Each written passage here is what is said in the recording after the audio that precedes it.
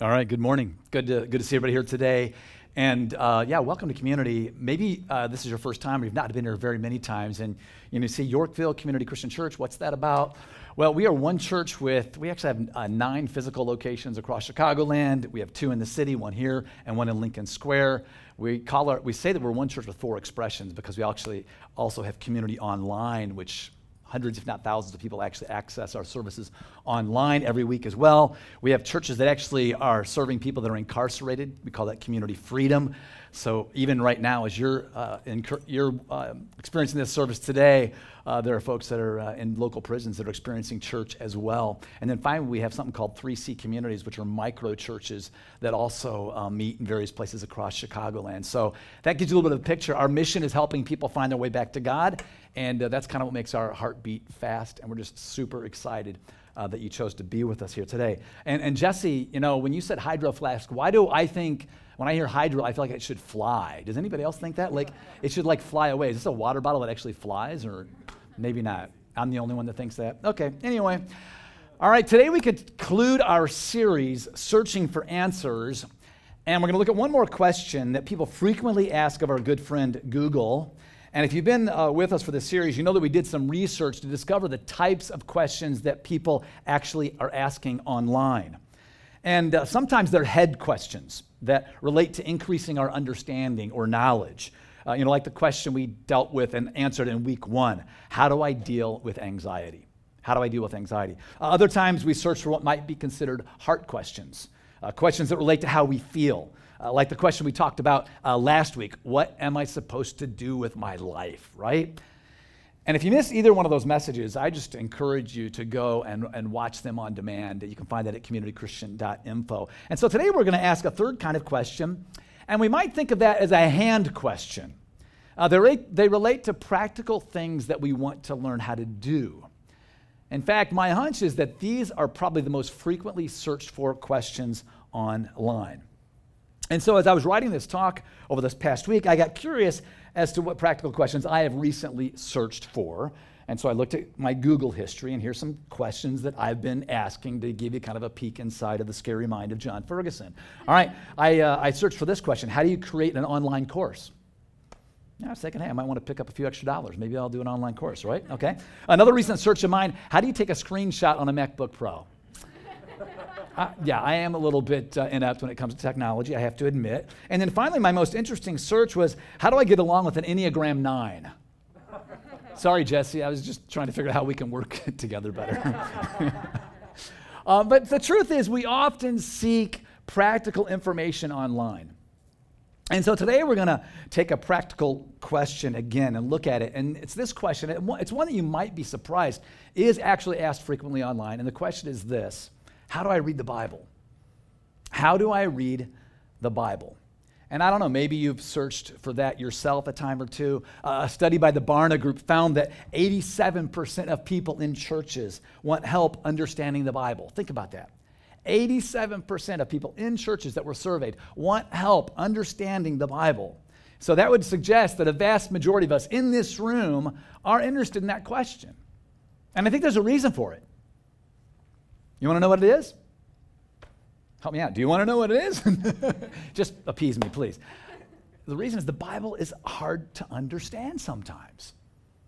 The Bible can be difficult to understand. In fact, let me do some informal research right now, okay? Here we go. Show of hands, all right? How many of you would like to grow in your ability to read the Bible? No pressure, right? What are you going to do? The pastor's asking that question. You're not going to raise your hand?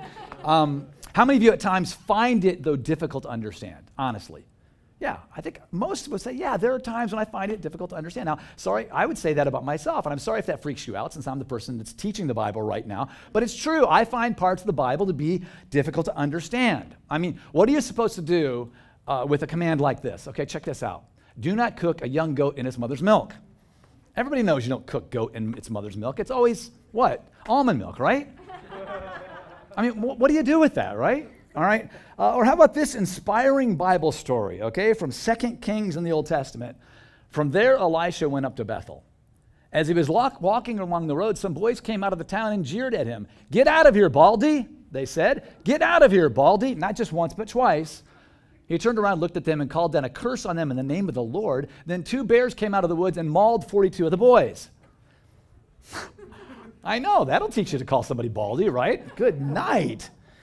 I mean, when I was a kid, I went to Sunday school every week because my dad was a pastor, and we had stories told on flannel graph. Anybody else? I'm the only one, right? Okay, thank you, Lane. Somebody remembers a flannel graph, and Janet.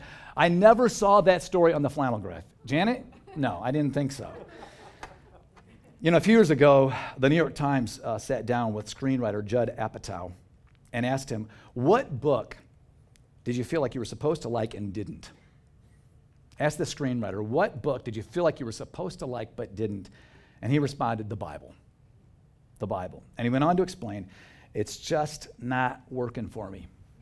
I wish it was. Wouldn't it be great if it did work for me? And I had the peace one gets, knowing the universe is just and kind and guided by eternal intelligence. And then he says, maybe I'm reading it wrong. I wonder how many people echo that same sentiment.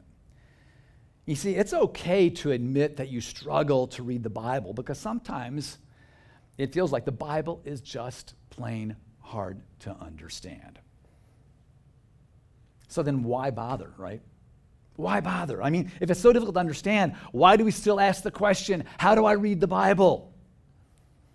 Well, today I want to suggest two reasons for why I think it's such an important question, and then we're going to dig into some real practical ideas for how to read the Bible, okay? Let's first talk about why reading the Bible matters, and let me start with a story, okay?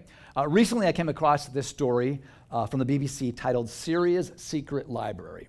Syria's Secret Library, the country Syria.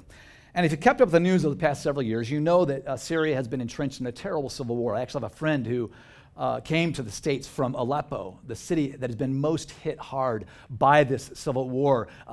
Just incredible suffering, devastation, people displaced. Hunger just continues to be a horrific problem there.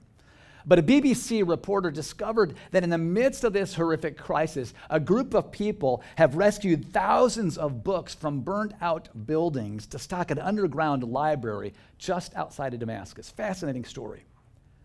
I mean, the people of Syria are dodging shells and bullets to access this library.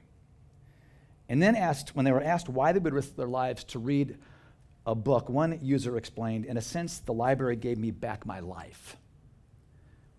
In a sense, the library gave me back my life. Like the body needs food, the soul needs books. Books motivate us to keep on going. How interesting, isn't it? People literally risking their lives to read regular old books while we have access, easy and safe access, to the most valuable book ever written. 85% of American households have at least one Bible. 85% have at least one Bible. And the truth is now, I mean, anybody can access a Bible really quick right on your smartphone, right? As a matter of fact, on average, households in America have 4 Bibles. The average household has 4 Bibles. I mean, there are reasons that this book, the Bible, is the best-selling book of all time. There are reasons why reading the Bible actually matters. And so I want to share with you 2 reasons from what I would say is one of the strongest statements about the Bible in the Bible. 2 reasons from one of the strongest statements about the Bible in the Bible. In his second letter to his young apprentice, Timothy, the Apostle Paul writes this. He says, all Scripture is God-breathed. Just kind of land on that for a minute. All Scripture is God-breathed and is useful for teaching, rebuking, correcting, and training in righteousness. Now, when you see that word righteousness, that doesn't mean you've got it all figured out and you're living this perfect life. It means you're rightly related to God. It's how to live in relationship with God so that the servant of God may be thoroughly equipped for every good work. Let me read that again, okay? All Scripture is God-breathed and is useful for teaching, rebuking, correcting, and training in righteousness, how to live in relationship with God, so that the servant of God may be thoroughly equipped for every good work. See, the first reason it's so important to read the Bible is that the Bible is it's God-breathed. And when Paul uses that term, he's actually inventing a new term to explain how God communicates his message through his written word. And so the Bible is unique, and so Paul chooses a unique word to talk about it, and so he called it God-breathed. Well, what does it mean to be God-breathed?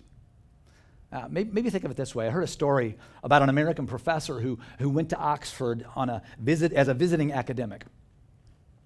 And when he and his wife arrived, they were looking at what seemed to be remains of an ancient crumbling building in an older part of the college. And if you've ever been there, you know that there are a lot of older buildings in Oxford. But when his wife spotted curtains in the windows and people going about their business inside one of those old buildings, she exclaimed, "Honey, these ruins are inhabited." And I think in a way, when we open up the Bible, we can have an experience somewhat like that. I mean, to many people, the Bible looks like an ancient book filled with, stories about people who lived a long, long time ago, right? But if you really take time to read it, a strange thing can happen. And suddenly you can sense something stirring, something alive, something actually breathing. Reformer Martin Luther described it this way. He said, "The Bible is alive. It speaks to me." I love this. He says, "It has feet. It runs after me. It has hands. It lays hold of me." See, first century Christians believed that the reason the scriptures were alive was because God had breathed them. And that breath, that life is still present and powerful when we read it ourselves today. It's the Spirit of God at work to guide us as we read. Jesus told us that the Spirit would help us in this very way when he said, "Hey, when the Spirit of truth comes, he will guide you in all the truth." When the Spirit comes, when you choose to follow Jesus, the Spirit comes to live inside of you, and that Spirit will guide you in all truth. And isn't that what we're longing for, the truth? Aren't we looking for truth? The fact that the Scriptures are God-breathed and that the Spirit is at work in them means that the Bible offers us an ever-present opportunity for a relational encounter with God. Let that just sink in for a moment. Because the Scriptures are God-breathed and that the Spirit is at work in them, we have an opportunity for a relational encounter with the God of the universe when we pick up this Bible and we actually open it up and read it. His breath is in these words. If we want to know and be known by the God of the universe, then we can actually find him right here. Well, there's a second reason why reading the Bible matters. Not only is it God-breathed, this is kind of a strange term, it's human equipping. Say that after me, okay? Human equipping. Yeah. You see, God uses Scripture to teach us the truth, to help us get back on track, and to show us how to live in the ways of the kingdom so that we can be thoroughly equipped to live the best life possible. I mean, what we have in this book and what we have in Scripture is wisdom from God that can help us flourish as human beings. I think there's this misnomer, this notion out there somewhere that it's just a book of rules and it's a way for God to kind of keep you bound up or to ruin your life or to make life hard or miserable for you. No, he wants you to flourish. He wants you to live your best life possible. The writer of Psalms recognized how Scripture can help us flourish. He described what the law, which is another term for God's word, can do for us. He says this, he says, "Blessed is the one who does not walk in step with the wicked or stand in the way that sinners take or sit in the company of mockers, but whose delight is in the law of the Lord and who meditates on his law day and night." That person is like a tree planted by streams of water, which yields its fruit in season and whose leaf does not wither. Whatever they do prospers. See, reading the Bible matters because it's God-breathed. It's an ever-present opportunity for us to have a relational encounter with God. And it's also human equipping in that it reveals his wisdom through these pages in order for us to flourish. Who here wants to flourish? Anybody say, "Nah, I'm not really into that." Yeah. God gives us his wisdom in order to help us flourish, to live life to its very best. So let's get super practical. Okay, I want to talk about just a simple method for how to read the Bible that every one of us can practice. And I don't know if you have a smartphone with you, I'm sure most of you do, or you want to write this down, I would encourage you to write these down. You can take this with you. It's a simple method for reading the Bible. It has 3 steps. It's really easy. You might not even have to write it down. You'll probably remember it. It's read, respond, reflect. Okay? Say that after me. Read, respond, reflect. Read, respond, reflect. Yes. Let's start with that first step, okay? Read. Now, you might be thinking, okay, I got that down. I can read. I'm good. Check that one off. Well, here are a couple of ideas to consider when it comes to actually reading Scripture, okay? Here's what I want you to do. To start, you have to decide on a translation. Decide on a translation. Now, there are lots of different English versions of the Bible translated by scholars from all sorts of perspectives and have differing goals. Now, this chart's really helpful, and if any of you would like this chart, feel free to reach out to me. I'll be happy to get this too. I thought this was kind of helpful. And it shows how some translators choose a word-for-word kind of translation, which can be okay, but it can sometimes make the text harder to understand when they actually translate word for word, all right? Others translate thought for thought. Do you see the difference? There's kind of a word for word on one end of the spectrum. There's thought for thought on the other end of the spectrum. Thought for thought provides a more readable kind of text, makes it a little bit easier to understand. And so I would recommend that you consider, like, if you look over there in the orange, NIV or NLT, that's New International Version or New Living Translation. Both are excellent translations, very accurate, tend to be a little more of a thought for thought translation rather than a word for word, but still I think it reflects the original intent of Scripture. So, first, what? Choose a translation, all right? Decide on a translation. Then, you got to choose a Bible reading plan, all right? Bible reading plans are super important because they direct our reading according to a theme or through a section of the Bible. You can read through a book of the Bible, or what you could do is you could sign up for the community daily. That's what I do. And what we'll do is every day, Monday through Friday, we'll send you a section of Scripture. All right, and that section is based on what we talk about on the Sunday. So it allows you to kind of take what you're experiencing on Sunday and go a little bit deeper. I would encourage every single person here, even if you don't use it every day, to sign up for the community daily. It comes to your inbox like at 4 a.m. before you're even awake. It's there. Brief section of Scripture, some questions to reflect on. Super, super helpful. So choose a translation, all right? Pick a reading plan. And third and most important, remember that as you're reading Scripture, please don't forget this, folks. You're not just reading words on a page. You're having a relational encounter with the God of the universe. So what I want you to do is also ask the Holy Spirit. Remember, when you choose to follow Jesus, the Holy Spirit actually promises to come to live inside of you. You ask the Holy Spirit to guide your thoughts as you read. And then here's what I want you to do. You got to read the passage slowly.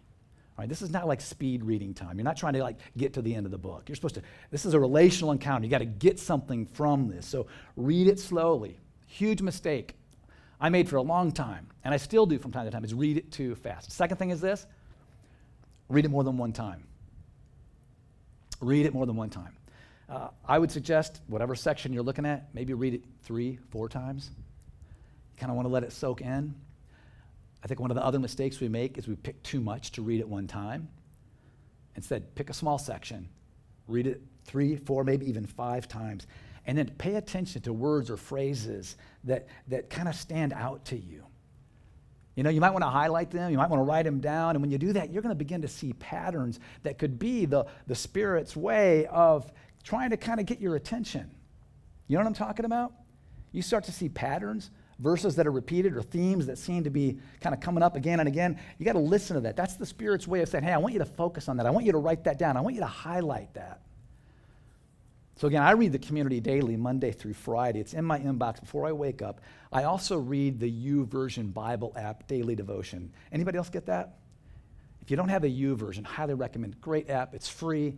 Every translation under the sun is a part of that YouVersion Bible app. Great resources. Download that today. I read that. And then there's a couple other sources of Scripture that I also incorporate into my daily reading. And I write down verses. I highlight them. And then if there's something that I see kind of repeated, if I see themes coming up over and over again, or if I kind of feel God's Spirit kind of nudging me on a verse or a section, then it might even make it to what I call my Post-it wall. All right, my Post-it note wall. Now this is on right next to my desk, my makeshift desk at home. And these are just some verses that when they came up in my reading, or maybe they came up several times over the course of several readings, I was like, I gotta pay attention to these. So here's just a few that kind of made the Post-it wall. Some of my favorites. Up in the top right corner, trust in the Lord with all your heart. Lean not on your own understanding. In all your ways submit to him, and he will make your path straight. Or how about this one? Anybody need this one? Be quick to listen, slow to speak, and slow to become angry. Yeah, that's pretty practical, huh? You want to survive relationships? Yeah, put that on your Post-it wall. Or how about this one? This has been like a theme verse for me probably for the last 2 or 3 years, especially during the pandemic. It's the middle one here of the 3 that are kind of lined up. May the God of hope fill you with all joy and peace as you trust him, so that you may overflow with hope by the power of the Holy Spirit. I needed that one like every day. May the God of hope fill you with joy and peace. And now, what I find challenging about that verse is, I want the hope first. You know? And what does he say? May the God of hope fill you with joy and peace as you what? Trust. You got to trust first, then the hope, then the joy and peace will come, right?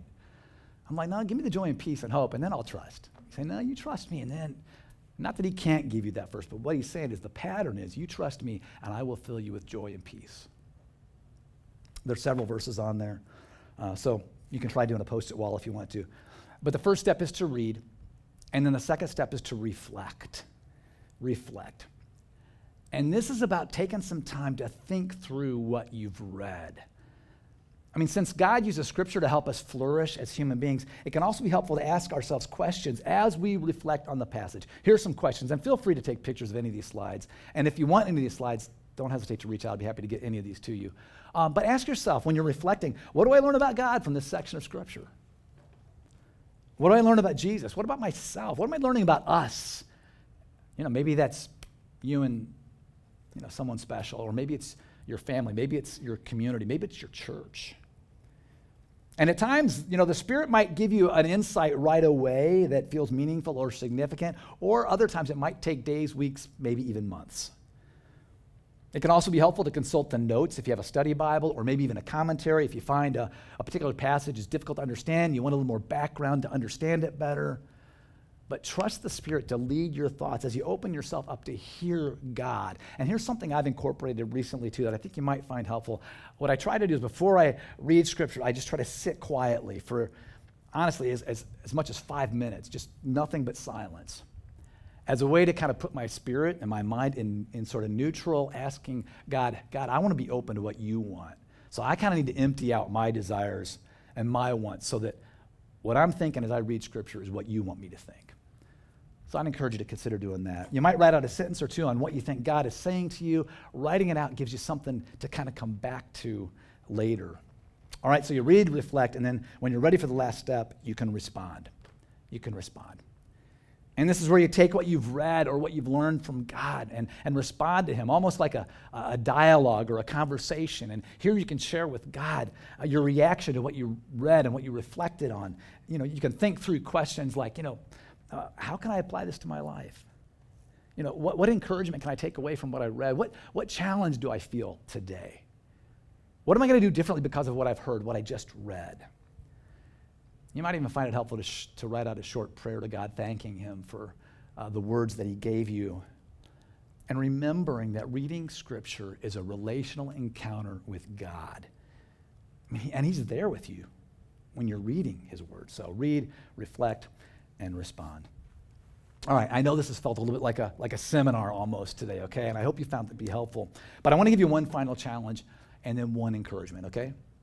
One final challenge, one encouragement. You with me? All right? Okay, here we go. First, the challenge. This is really important, all right? You will never know how Scripture can help you encounter God and flourish until you read it consistently, all right? You will never know how Scripture can become that relational encounter with God that helps you flourish until you read it consistently. And I just want to tell you, I know you can do it. You can do it. It's going to take some time, but you can do it. It's been a journey for me, all right? And by no means have I arrived, all right? It's going to take some time to be disciplined and be consistent about it. It's going to take a willingness to slow down and be open to God's Spirit, even when you don't feel like it. There's going to be times when you read something that's going to be like, I don't feel like I got anything from it. It's okay. It's okay. Close it. Come back the next day.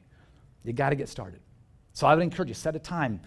Maybe start with like 3 days a week. Maybe Monday, Wednesday, Friday. Or 5 days a week, Monday through Friday. Set aside some time where you can reflect on Scripture. Research has actually shown that reading and reflecting on Scripture is the number one practice to growing spiritually. Think about that. All the things you could do in order to grow closer to God, to grow in your faith. We're here because we want to do that ultimately, right? Number one practice is reading and reflecting on Scripture. Okay, so that's the challenge. Here's the encouragement, okay? Here's the encouragement. Share what you're learning with somebody else. Don't do this by yourself. And that's one reason why we so believe in small groups. All right, take some time in your groups to say, hey, what are you guys reading? What are you reflecting on? What are you responding to? What are you getting from Scripture? And if you're not in a small group, or do this in addition to that, get together over lunch with somebody who also is doing this, that you can share together what you're learning, what you're getting from God as you read and reflect on Scripture. See, once you experience what God can do in your life through Scripture, you're gonna begin to develop a hunger for it. You're gonna look forward to hearing from God. You're gonna find in Scripture, truthfully, what your heart and mind needs to flourish. All right, I want to offer you the opportunity to experience this right now, okay? I'll tell you what, just take a deep breath, would you, on 3. 1, 2, 3. That feels kind of good, doesn't it? All right, just kind of let that out, all right? We're going to prepare to receive communion, and I hope everyone got one of these when they came in today. But as we do, we're going to engage in a brief time of reading, reflecting, and responding on Scripture, or to Scripture. And we're going to look at a passage together. And so essentially we're going to do right now, and this is a really brief time, what we've been talking about for the last 20, 25 minutes here. And so I want to start with read, okay? Now, most of you probably didn't bring a Bible with you, although you probably have one on your smartphone, but I have a scripture that we're going to put on the screen. But before we look at that scripture, I want to do this because this is part of the pattern that I think is important to do before you read scriptures. I just want to say a prayer, and I'm going to invite the Holy Spirit to guide us in these coming moments. All right? All right, so we're going to pray, and then we'll read this text together. Father God, thank you that your word is written, that we can read it, we can reflect on it, we can respond to you, and that, Lord, we can actually have a relational encounter with you when we do that.